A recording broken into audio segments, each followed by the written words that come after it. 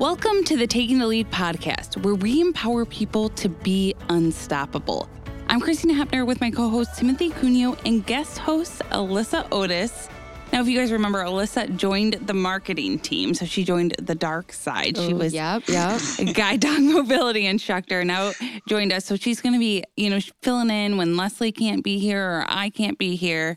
I'm super excited. I love this podcast. Been listening since it started and never thought I'd be guest host. So I feel honored. Yes. Well, and your knowledge that you bring is so different. Sure. So yeah, it's great to have that as well. It's nice to have you here with us. And because, we all have busy lives sometimes and things pop up. And so it's nice to have some backup. That's it. Anytime anybody needs me, I'm here. Yes. And I know we were just chatting about the weather because Timothy said it's raining in 60 and we're over here in Michigan. Like, how sad. It's 20 and snowing. Yeah. Yeah. I'll take rain in 60. Yeah. It sounds like summer to me, honestly. Right? So we're about to come down to Georgia. Yeah. Well, you guys can come on down anytime you can. I've got a trailer you all can live in for like a week. I love it. Living out of Timothy's trailer. Hey, man, I'm all about that life. Absolutely. Yes. Oh, my goodness. That's so funny. I probably would last a day. Oh, no, I could do it forever. Yeah? Oh, yeah. Oh, yeah. Well, I grew up got camping. TV, air conditioning, bathroom. Okay, there we go. I guess that works. TVs, actually, 3 TVs. More actually. TVs than my house. Gotcha. So, there you Beautiful. go. So, it's Okay, so it's set a big trailer. It's got a microwave in it. You can pop some popcorn. If it's got a microwave, stove. that's all I need. Oh, there we go. I went on vacation in northern Michigan in a tiny home, and that was really fun. Oh, I love tiny houses. Yeah, I could have lived there for a while. Yeah, I think that you accumulate more stuff than you think you will, and then you probably fill it up pretty quick. Oh, yeah. I never thought I'd fill my house. Right? Well, because I was in TV for so long and I was moving every 1 to 2 years, I really don't have a lot of stuff. Yeah, so that's what I thought. I'm in this I'm always cleaning out. Every season I clean out. Oh. And so it's just like a constant, because I had to. I was like, either I'm always moving way too many things or I get in the habit of constantly cleaning out. Yeah, I used to do that. And then once I bought a house, I just said, I have a basement. I can fill it with stuff. Who doesn't need 2 washing machines in their basement just ready to go? I know. That's what I'm nervous about because I'm like, starting to look at house hunting and doing that sort of stuff. So I'm like, do not let yourself accumulate more than you need. That's what you say. And then you have a table and then another better table comes along. So your first one goes in the basement. On that note, does anybody need a table? Right? Are you selling a table? Selling a table. There we go. Or have a big garage sale. Yeah. Of all your collective crap. That's exactly it. I do love a good garage sale. See, I can't stand having too many things or clutter and that sort of stuff. So for me, the less that's why it goes in the basement. Well, see, I'm always like, well, I could give this away and it could go to someone who needs it. So that's it. When my husband moved in, he has much nicer kitchen stuff than I do. And I just put all of my stuff in one box and said, somebody come and get it. It's on the porch. Yeah. Just out of my house. Right. Mm-hmm. Well, let's get into, today's episode. We're doing a little bit of a shorter episode with Alyssa here because we're going to take some time to talk about a much requested topic. And Alyssa has a lot of knowledge on this one, ADA rights and advocacy. So we get a lot of questions about rights that guide dogs have and what they don't have. So what a better day to talk about this when we both have Alyssa and Timothy, because Alyssa can share her knowledge and Timothy can share his experience. And I can just ask the questions because I can't tell you anything. Gonna be completely honest on that. But, something I didn't know, to be completely honest, before I started at Leader Dog, I didn't really know what the difference was between a service dog, a guide dog, an emotional support animal. So I think we should maybe start there. Sure. See, what is that difference? Because we hear about it all the time. You hear about it in the news and that sort of stuff. Mm-hmm. No emotional support animals, yes to service dogs. What is the difference there? Yeah, it's a difference that not a lot of people know. So a service dog is a dog that's been trained to do something for its handler, to do a task. A guide dog falls under a service dog category. It's kind of a subset because what you'll hear often is people will say, well, service dogs wear vests, guide dogs wear harnesses. Still both service dogs. They both are covered under the ADA. But when it comes to therapy dogs and emotional support dogs, they have a little bit different access rights in that they're not trained to do a task for their handler. They may be the emotional support, they may be able to calm people down, but that doesn't give them access into public places. Okay. Now, a therapy dog is a dog that is used amongst a group of people. So a dog can be invited into a hospital or into a senior center. Those types of dogs, therapy dogs, can go and do that, but they can't necessarily go into your grocery store, your IKEA. Okay. So big difference there. They're working to serve you in those areas. Correct. Okay. You wouldn't necessarily need them to perform a task for you in those areas, nor could they. I think you explained it very well in that aspect because, a lot of people think, like I've heard about, therapy dog emotional support. Can they come with me wherever they go? And they can't. They can't. And it also depends on living situations. There's certain places that say pets aren't allowed. And if a pet's not allowed, a service dog is still allowed. Emotional support animal would also be allowed in most situations. So that's also something for people to look into and be aware of, is that even though a place may say no pets, there still may be some other animals categorized slightly differently there. So do service dogs have papers then? That's a great question. Service dogs don't necessarily have papers. There's no registry that they need to be a part of. Leader Dog does give out an identification card that has the ADA laws on the back of it. And then on the front has a photo of the working team, so the handler and their dog, as well as their name, saying that they went through training. However, they don't technically have to have that in order to get access rights. Yeah. It's just something extra that we say here. Sometimes this stops people's questions. But I'm sure Timothy can chime in that he's had some experience at some point with somebody telling you one way or another with your dog. I've had experiences mainly in restaurants, sure, of course. And when you go in, they ask, is that a service animal? And I say yes. And that's about as far as it goes. Now, somebody has asked before, what tasks does it do? And I say, I'm legally blind. And that's it. They cannot ask any more questions than that, normally. Now, you can have... I've never ran into it, but I've heard horror stories, and it can happen. And that's when you need to know your rights of being a service dog or a guide dog owner.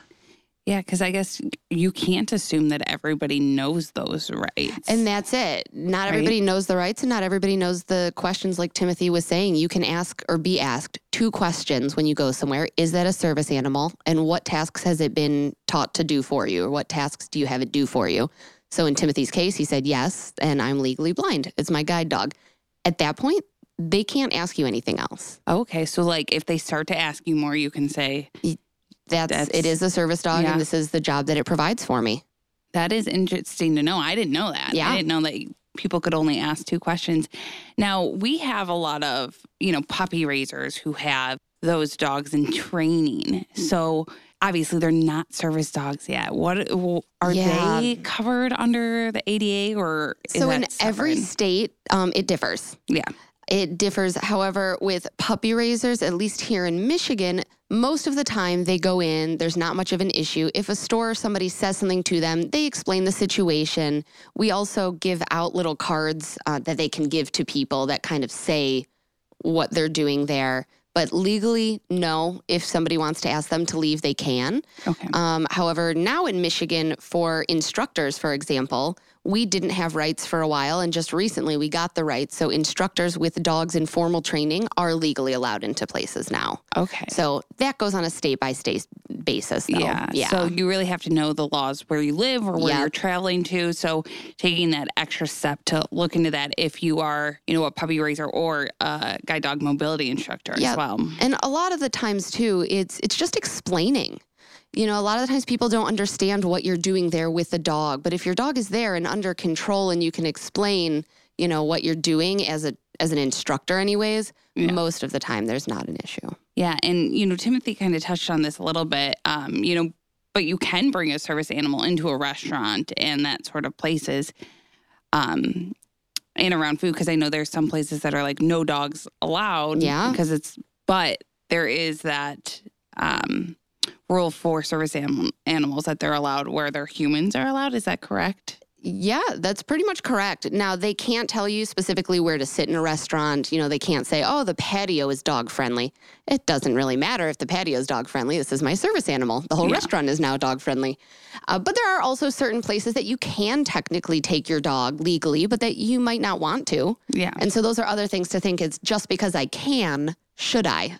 That is true. You know, and I'm sure, Timothy, you've got a few places that you've thought maybe not the best place. Not a sporting event or a concert. Yeah. Loud noises, fireworks, or anything like that. I would not take my dog. Yeah. Sticky movie theater floors. Yeah, because at the end of the day, it is still a dog. It is still a dog. So although you can always think, should I? Yes. Yeah. Yeah, because, I mean, I can't imagine the stress the dog would go under in some situations or people, I'm sure a sporting event, if it's a really busy one. Oh, yeah. People stepping over the dog or trying to feed the dog. I'm sure, I don't know, Timothy, if you've ever experienced that, just going anywhere that's maybe has a little more people than normal. Yeah, I mean, you want to enjoy your time too, and you want the dog to enjoy. So sometimes it'd be better to leave the dog at home. So if you want to enjoy it and let your dog be relaxed, just think about what the venue's going to be. And that's what I do. I always pre-plan. Yeah. Well, and that's why it is so important to have those orientation and mobility, those white cane skills as well. Because, Timothy, you've talked about it before that you sometimes just have your cane with you. Yeah. But like when we travel, sometimes, like if I go on a cruise that Glacier can't go on, I use my cane for that entire week. Or if I got to go to a sporting event or a concert, that's what we do. And so you just got to keep your skills up as much as you can. Yeah. Yeah. And Timothy, you've talked about, you go on a lot of cruises. Sometimes you can take her, sometimes you don't. But what about hotels? Are they, is there rooms that do you have to call, I guess, beforehand and say, I'm bringing my service animal? Do they give you a specific room? Do they give you certain accommodations? I guess, how does that all work? Well, if I schedule a room, I always tell them I have a service animal that's going to be with me. And, I mean, it's personal what to do or what not to do. I like to let them know pre-hand that I'm coming. And I've never been moved into a room just specifically because I have a guide dog. Yeah, exactly. I might ask for one that's closer to the elevator, so easy access when it's time to go outside to do their business and stuff like that. I might ask for stuff. But I've never been moved into a room because of the dog. Well, and that's something to think about, too. It's, Timothy, you just said you ask and you tell. So, do you want to take those extra steps to do what Timothy does? Because, obviously it's easier for you, Timothy, to be near the elevator because you have to take that dog out. The dog doesn't use the bathroom like you do in the hotel room. Nice. That'd be nice, though. Yeah. She's trained, but not that well. Yeah, right. Oh. But that is so interesting, too. And, I guess, what do you do? Because, Timothy, you said you've been asked questions before, but what do you do if someone tries to turn you away? I guess that is a sticky situation because you want to advocate for yourself and you want to educate. Mm-hmm. But if someone's trying to turn you away, I know, it could become a problem. So what is the best steps to take in that situation? First, be calm. Don't blow up like a balloon because, like I always say, you can get flies with sweet stuff instead of vinegar. Yes. So, because you got to advocate for yourself, so don't act deranged or crazy, and explain to them that there is a law, that federal law supersedes state law, and you must remind them of the fact, and then ask for a manager, and you work your way up. But be calm. That's the first thing to do is be calm. Absolutely. I think the more you can educate people, because I think a lot of the times it's that people don't know. They see a dog trying to come into a restaurant and they're like, oh gosh, can't have a dog around food or whatnot. But if you do just stop and explain, then not only are you helping yourself, but you might help the next person that comes in that has a service animal. Yeah, and I can't imagine. I mean, I'm sure it can be so frustrating because if this is, a constant thing in your life and you're like, I just don't understand why people don't know. Yeah. So, Timothy, I think that's great advice is to just take that step and calm yourself down because I'm sure, I know if I had to constantly advocate, it can be exhausting for anyone. Yeah. And then, of course, use your judgment. If that's a place that they take what you say and they say, oh, I'm really sorry, and they want you there. Or if on the other side of things, they're still quite rude about it, perhaps you go elsewhere. I mean, the choice is definitely yours, but I would always say try and advocate for yourself for sure. Yeah. And definitely, that is really good to know. I guess, what is, Alyssa, any advice that you could give to maybe someone who maybe works in one of those establishments, if they come across a service dog? Sure. So there are, like I said, the 2 questions that you can get asked if you have a service dog. And also there are reasons that you can get asked to leave, even if you have a legitimate service dog. So if somebody works at the establishment that you're at and they notice that your dog is being too vocal and barking and jumping up on chairs, or smells really bad, or has a bunch of stuff stuck in its fur, they can ask you to leave. So part of what your job is as a handler is to make sure that your dog is under control and make sure that your dog is well behaved so that the people in the establishment don't have to ask you to leave. Because most of the time they don't want to. They just need to understand, oh, it's a service dog. And as long as the dog's being well behaved, to just kind of let it be. Yeah. Dog's doing great. Nobody's hurt in the situation. So as a person that works somewhere, just being open, understanding, but also knowing that you do have rights too. Yeah. And I know, Timothy, when you came up here to visit, we went out to lunch and dinner, and I didn't even know that Glacier was there. Yeah. Yes, the way it's supposed to be. Isn't that the best compliment, Timothy, when you get up and somebody is. goes, I didn't know there was a dog. Yeah. It happens all the time. It's such a good feeling. Well, and that really shows the work you put in, because you can't just get a dog and then expect when you want to go out to just, it works. It's always a practice thing. And Timothy, that just shows, I remember, I even forgot, yes, I walked in with you in Glacier and I forgot she was there, because she literally puts herself, she's, a lab, so she's a larger dog, but she puts herself like she were a small dog in a corner. Yeah. You always got to keep the dog groomed, like Alyssa said. Yep. There might be somebody there that may not want your dog in, or don't give them any reason to kick you out. That's exactly. So just groom that dog every day like you're supposed to. Keep its teeth brushed, and just don't give anybody an excuse. Yes. Well, this is all great stuff. Is there anything else that either of you guys want to share about this? Just realize that you can take your dog on planes and stuff like that, but with the new law that went in effect a couple of years ago, it's a little bit more difficult. Mm-hmm. It happens. I've flown a lot with Glacier last year, and there are airlines that are a little bit different than another airline. So make sure when you do make that reservation, you follow through everything and get your paperwork. And sometimes it's tough. Oh yeah, and absolutely. Just know which every airline has different rules. And so just make sure you got all your P's and Q's and your T's crossed. That's honestly great advice. Airlines are all different. And traveling in general, just make sure you've got all of your stuff in order. Yeah. So pre-planning is a huge thing when traveling with a service animal. I'm traveling March, April, and May, and I'm already worried about it and already getting things lined up for Glacier to travel, because we got to do some stuff. And you got to pre-plan, and don't do it the last minute. Yeah, just off of that real quick, as one last question, Timothy, what is it like to have your service dog in an airport? Because that is it can be sometimes a busier place.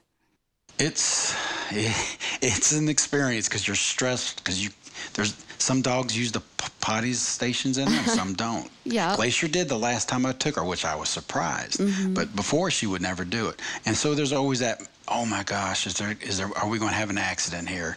And so you just try to get to the gate as quickly as possible and calm the dog down, give her some treats, and make it a happy event for her too. Yeah. And it is stressful for both of you, and it's always nice to get to the other end of the airport when you're done with everything. So and planning the feeding and all that stuff. Mm-hmm. I can write a book. Right, you should. Yeah. So plan and really look up. Plan, look up, know your rights, advocate for yourself in all situations. Yeah. And we're talking about it as if it's a big issue all the time, but I'm sure Timothy will tell you it doesn't happen all the time that he's been turned away from places. And I do hear it from clients, but I don't hear it as a consistent issue. No. So as long as you know your rights and, like Timothy said, be nice about it. Yeah. I mean, and these are great things to know for both sides, for Right. people who have a service dog and people who are on that receiving end of, working in a restaurant or working in a store or whatever it may be. Well, Absolutely. thank you both for all of this knowledge. I learned a ton. So I'm excited to take this and teach other people. Love it. Right? Yeah. Well, thank you guys so much for listening to this shorter episode of the Taking the Lead podcast. I'm Christina Hepner with host Timothy Cuneo and guest host Alyssa Otis. And we hope you enjoy learning about guide dog access rights and advocacy.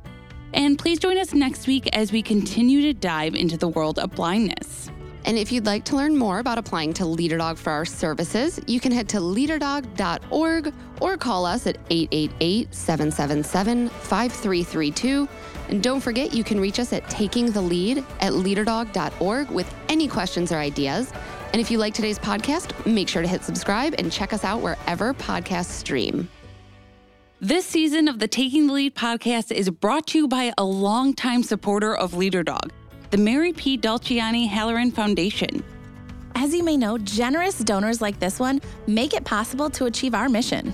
The Mary P. Dolciani Halloran Foundation supports the study of mathematics and mathematics education. For more information about our generous sponsor, visit their website at www.dolcianihalloranfoundation.org.